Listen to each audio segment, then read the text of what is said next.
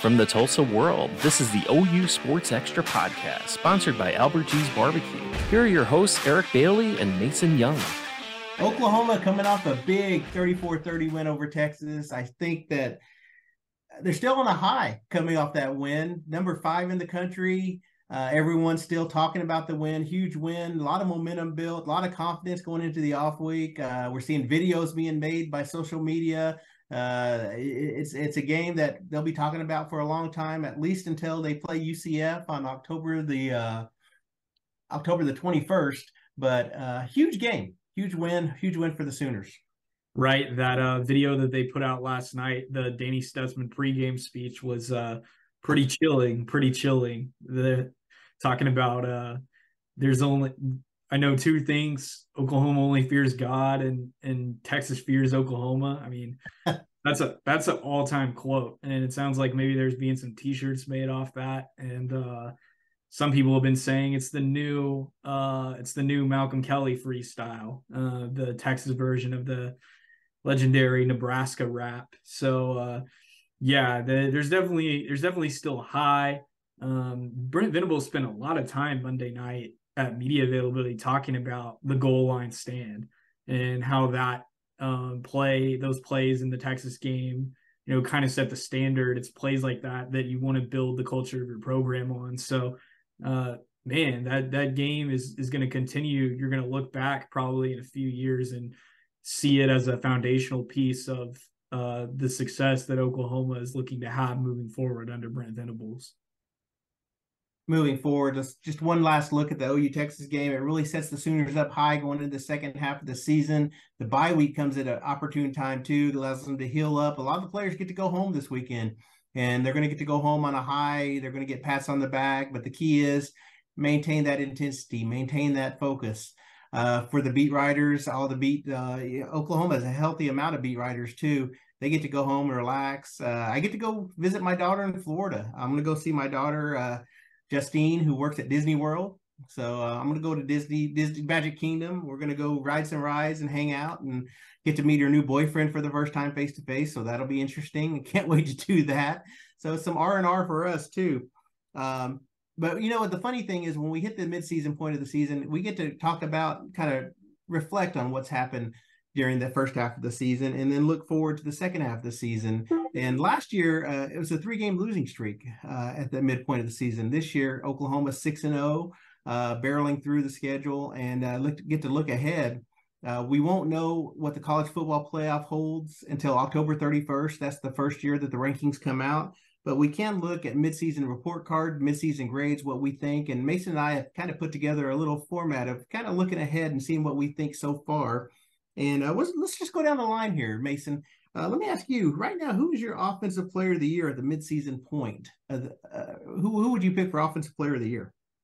Yeah, there's an obvious choice, but I'll go with the non-obvious, kind of the secondary choice probably, and talk about Jalil Farouk.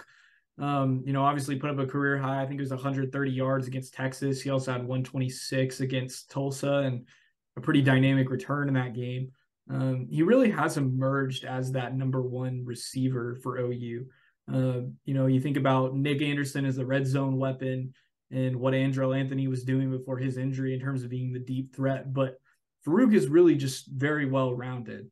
He can make some long catches. He makes the short intermediate catches. He runs on sweeps and plays like that. And his speed is definitely a big factor for this OU offense. So it's been really impressive to see him step into his own. I think people kind of wondered maybe earlier in the season, especially after like the first game when Anthony was so big, if that was going to happen, if you were going to really see Farouk emerge as the number 1 guy. But he has, and OU's going to need that to continue from him moving forward this season with Anthony going down with the season-ending injury.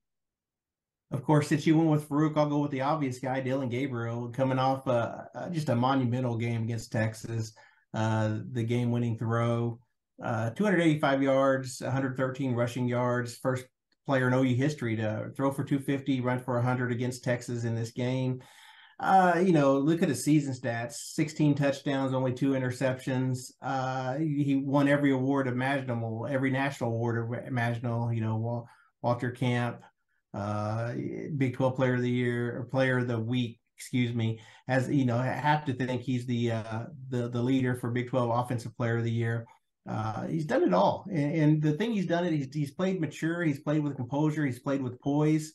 And he's brought a threat running the football this season. We didn't really see that much last year, but we're seeing it this year. He's the 3rd leading rusher, leads the team in rushing touchdowns already. He has 5 rushing touchdowns. So Jeff Lebby is really using his legs with his play calls. Not a lot of scrambles. There's some quarterback run calls. We saw it in that last drive against Texas. The next to last play was a designed quarterback run. They're not afraid to run the ball with Dylan Gabriel, and he's really proven himself. And it's not just what he's doing on the field, with his legs, with his arm. It's just the leadership role that he's had on this team. And that's what has impressed me a lot with Dylan. He's playing like a 5th-year senior should, and all this attention that's coming his way. I really think that he knows how to handle it. He's humble. And that's what impressed me the most. As this team continues to have success, as this team goes, he goes as he goes, this team goes, and that's what's impressed me the most. So just excited to see what happens with this offense during the back half of this year. Let's move to the defensive side of the ball. Defensive player of the year. I'm gonna switch gears and I'll go first this time. I'm gonna go with quarterback Gentry Williams. Booker T. Washington graduate. Thumbs up to the 918. Tulsa Public Schools. I'm a Tulsa Public Schools guy, went to East Central, so a little bit of excitement there, seeing a TPS kid do well. Gentry Williams, here's a guy, scary moment last March in camp, taken the hospital with an incident, a health scare. We didn't know what his future was going to hold, and now here he is, leads the team with 3 interceptions. Had a big pick against Texas, the second play of the game. And it's not just his coverage skills, but just the physicality that he plays with. He's able to make things happen. Had a fumble recovery this game, almost had 2 fumble recoveries in the game against Texas. He's just a playmaker. And, when you have Woody Washington on the other side of the ball and Gentry on this side, it's been a while since Oklahoma's been able to say that they've had 2 lockdown corners. And that's what they had. And the good thing about the depth that Oklahoma has at cornerback, Gentry hasn't had to play every snap. He's been able to get some breaks, and that's kept him fresh in the 4th quarter. So I've just been impressed with Gentry Williams from game 1, Arkansas State. He's really, really played well, and I think that's going to be someone to watch in the late going. So we'll see what happens. He has, I think, 4 tackles for loss this year as well, too. So he's getting in the backfield. He's breaking up those quick screen. Teams aren't able to get the quick screen game going, too, because he's fast. He's not only physical, he's fast. So just impressed with what he's doing. Looking forward to his future as well. Your defensive player of the year is just as obvious as my offensive player of the year was. Yeah, I mean, you talked about as OU goes, Dylan Gabriel goes. Well, for the OU defense and really for OU more broadly, that also relates to Danny Stutzman. They're going to go as he goes. He's playing like one of the best linebackers in the country right now. He is likely, if he keeps this up, going to have a shot at the Butkus Award when it's all said and done. He's playing the most snaps of anybody on the defense, and he's doing it well. He's not getting tired. He's well conditioned. He's not making mistakes. He's learned so much. Brent Venables has talked so often about the growth of just trying to be the funny guy to actually being really serious about football and asking for a playbook, to now he's to the point where he got projector stuff for his house, and he's having the linebackers over to watch film, on a regular basis and leading that. We talked about the at the top of this, the pregame speech, and how that really seemed to galvanize the team going into this game. He's just been everything you could ask for. He's a reincarnation of a lot of the guys that you've seen from OU in the past. When you think about a Ted Lehman or a Brian Bosworth and whatnot, he's playing like that star linebacker that OU fans have come to know and love and appreciate. And like I said before, I think he's going to definitely get some national award consideration when it's all said and done if he keeps this up. Surprise player of the year, someone we didn't know going into the season who was going to be the guy to kind of keep an eye on. And I think my pick for this on the offensive side of thing is Nick Anderson, the hero of the Texas game. Got the 3-yard touchdown pass, the game-winning touchdown pass. But that's not the only touchdown pass he's caught. He has 6 touchdown grabs this year, 11 catches, 6 of them for touchdowns. 11 catches for 282 yards, averaging 25.6 yards a reception. It's amazing how when he gets on the field, all he does is catch touchdowns. He reminds me of kind of a Lee Morris a little bit, when Lee Morris, the former walk-on for the Sooners. Nick Anderson, of course, is the younger brother of Rodney Anderson, but we need to stop saying that because Nick Anderson is his own player. He's really creating his own legacy at Oklahoma, and it's just impressed me how he's gone out there and really created his own playmaking abilities, creating opportunities for him. And with Andrel Anthony out now, I think he's going to get more and more opportunities to make plays, and I think that's good for the offense. We've seen how much Dylan Gabriel has faith in Nick Anderson when he goes out there and plays. At 27.9 yards per reception coming into the game, he led the nation in yards per catch. That number dipped with that 3-yard catch, but now it's only 25.6, which is still a pretty high number. So looking forward to seeing his continued growth. I think Jeff Lovie wants to get the ball in his hands more, and anxious to see the second half of his season. Your pick for surprise player of the year? Yeah, I've got kind of a couple guys on the defense that seem to kind of fit that bill. Jaron Kanak, being an every game starter at linebacker and playing as many snaps as he's playing, maybe not as many as Danny Stutzman, but still quite a few. That's been very, very impressive. A couple other guys you think about, Key Lawrence. I think going into the season, you kind of wondered with Reggie Pearson and Peyton Bowen coming in if his playing time was going to be reduced a lot, if the writing was kind of on the wall for him. But he's stepped up and he's now playing his best football. He's starting. He's doing everything that's asked of him. And yeah, there have been some moments where, he's had a mistake or two, but by and large, he's been a lot more sound player and consistently doing the right thing than we've seen previously in his OU career. The other guy, and I just mentioned him, is Peyton Bowen, just the impact that he's already had as a freshman, blocking 2 punts, one against SMU, one against Iowa State, forcing a fumble against Texas.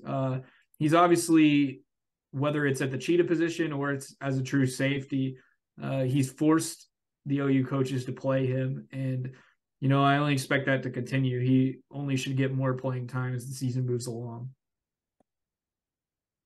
As we hit the second half, the final 6 games of the regular season, who do you think is poised to have a breakout in the second half? Maybe someone who we've seen sparks of during the first half, but who's poised to have a second half breakout? Yeah, I think for the defense, it's PJ. The last name. Don't ask me. It's still so Adebore? I think it's that's not right. I think it's like Adebawara almost. Yeah. We were told there's 5 syllables. Yeah, I think it's Adebawara or close to that. But yeah, I mean, obviously he's shown some flashes early. He had a sack against Tulsa and continues to earn more playing time. Brent Venables talked about, there was a story he told a couple weeks ago of he was watching some of the tape on the plane ride home and he saw a play PJ made and immediately got up and went to Miguel Chavis and was like, hey, play him more. So yeah, he's, I mean, obviously 5-star recruit coming in. His brother was a first-round NFL draft pick. He just oozes potential. You had a feeling that he was going to be a pretty good player in the long run for OU, and he's already showing it early. Mason, I'm going to go with an offensive lineman, someone we saw in the Texas game. I want to go with Caden Green, the offensive guard who came in and just showed physicality. And it's not often you see a true freshman come in and make plays, but that's what they asked. That's what Bill Beatonbow asked him to come in and do. And he really stepped up to the challenge. I mean, how often do you see a true freshman come in that type of atmosphere, that type of game, and play the way he did? And I remember I went up last December when he was still a high school student up at Lee Summit and talked to him. And we talked about his commitment to Oklahoma, and we talked about, how he chose Oklahoma. And he talked about Orlando Brown and Creed Humphrey having a role in his recruitment and how he looked up to them. They were up at Kansas City. Orlando still played for Kansas City at the time. And Creed, of course, is an outstanding center for the Chiefs. And he talked about how they played a role in his recruitment and how he looked up to them. And you just wondered what kind of career he was going to have. Well, now with McCade Matauer going out, and Brent said it was an ankle sprain, and it's going to be no timetable, but it's going to be sooner rather than later. So we'll see what happens with his rehab and how soon he's going to be back. But I think that's going to put Caden Green on the field even more. It's going to be fun to watch him and see how he progresses and matures as on the offensive line. I think he's going to be an important fixture on the offensive line, not only the rest of this year, but for years to come. And just that physicality that he plays with. And he's a large man too. So I just want to see his growth and his trajectory at that position moving forward. It's going to be fun to watch. Let's move from players to coaches. And this is a hard, we were talking before we started this podcast. This is kind of the hard one to pick. You want to pick position coach of the year so far at the midpoint of the season. Who would be your mid-season position coach of the year? This is a difficult one. I'm kind of teetering between two, one on offense, one on defense. I think the offensive one, and it's really pretty obvious, is Emmett Jones. You think about just the development that he's put into these wide receivers, what he's getting out of guys like Nick Anderson and Jaden Gibson that really didn't play at all last year, whether it was injuries or ineffectiveness. And just continuing to sharpen the skills of Jalil Farouk and Drake Stoops and putting them in good positions to succeed. Emmett Jones has been everything OU and Brent Venables could have hoped for when they hired him away from Texas Tech. And, oh, by the way, he's killing it on the recruiting trail. So he's been everything that they could have asked for. On the defensive side, I think a guy that's maybe not getting enough love is Jay Valai. He's helping out with special teams. He's been a part of drawing up some of the success they've had, specifically the punt blocks by Bowen. And that group going into the season, you had Woody Washington that you knew was going to be a lockdown corner on one side, but you weren't, I guess, super confident about what that group looked like. And obviously he's made Gentry Williams into a really good player, and he's gotten a lot out of the reserves, whether it's Kenai Walker or Kendall Dolby. So Jay Valai has done a really good job as well. I'm going to go with defensive, and I'm going to go with defensive front. I'm going to go with Todd Bates and Miguel Chavis, what they've been able to get out of that group. Depth, of course, has helped, but the way that Oklahoma is using that depth on the interior and the defensive ends, the edge rushers, those coaches, we see all the videos, the motivation that those two coaches give their players. And they're not only using words, they're using coaching ability to get the most out of those players. And it really truly seems like all those players, to a man, they would run through a wall for these coaches. And we saw how physical the defensive interior linemen and those edge rushers, how much they impacted the game against Texas. And that's what impressed me the most.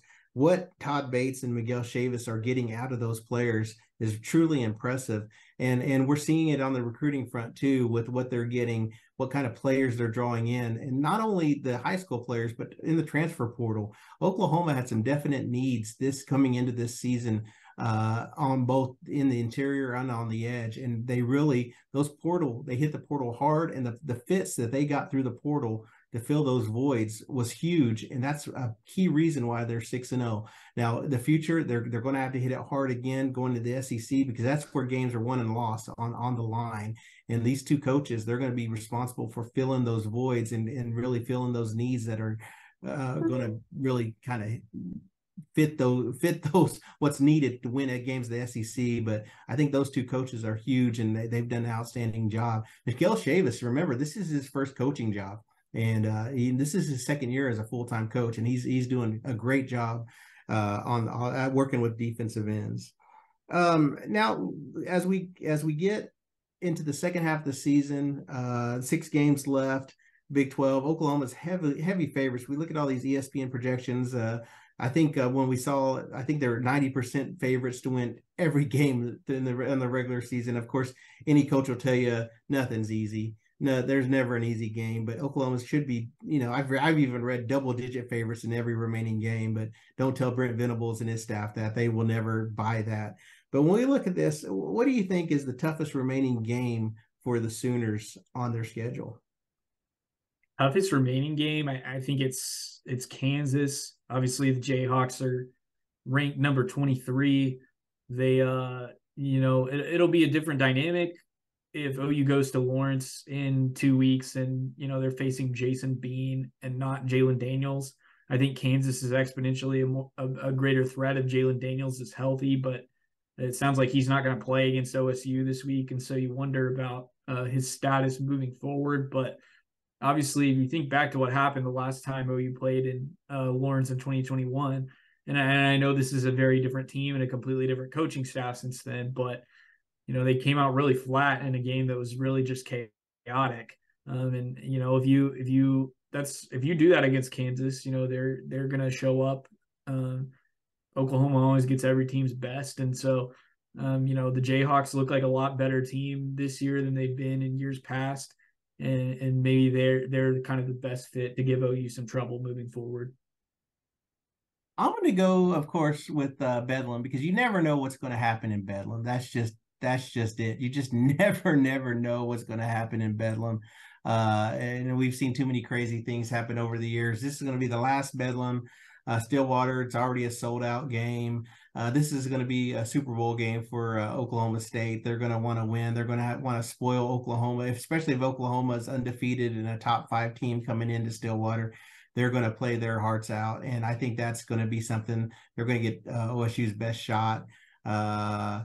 We'll see how Trace Ford feels walking into that stadium too. I think it's going to be public enemy number 1 going into the stadium as well. So I think that the Bedlam game will be really, really a tough game to win, as well as West Virginia. Who would have thought West Virginia coming in would be a tough game? The way the Mountaineers are playing. I mean, Neil Brown came into Big 12 Media Days this summer, really upset that his team was picked last in the media poll, and now they're playing their hearts out. I mean, if they win out, and even if they lose to Oklahoma, there's still a chance they'd be in the conference championship game with a loss to Oklahoma over Texas. And wrap your arms around that one. So West Virginia could be a tough game for the Sooners. So we'll see. We'll pick Oklahoma State and West Virginia. Those are probably my two toughest remaining games for the Sooners.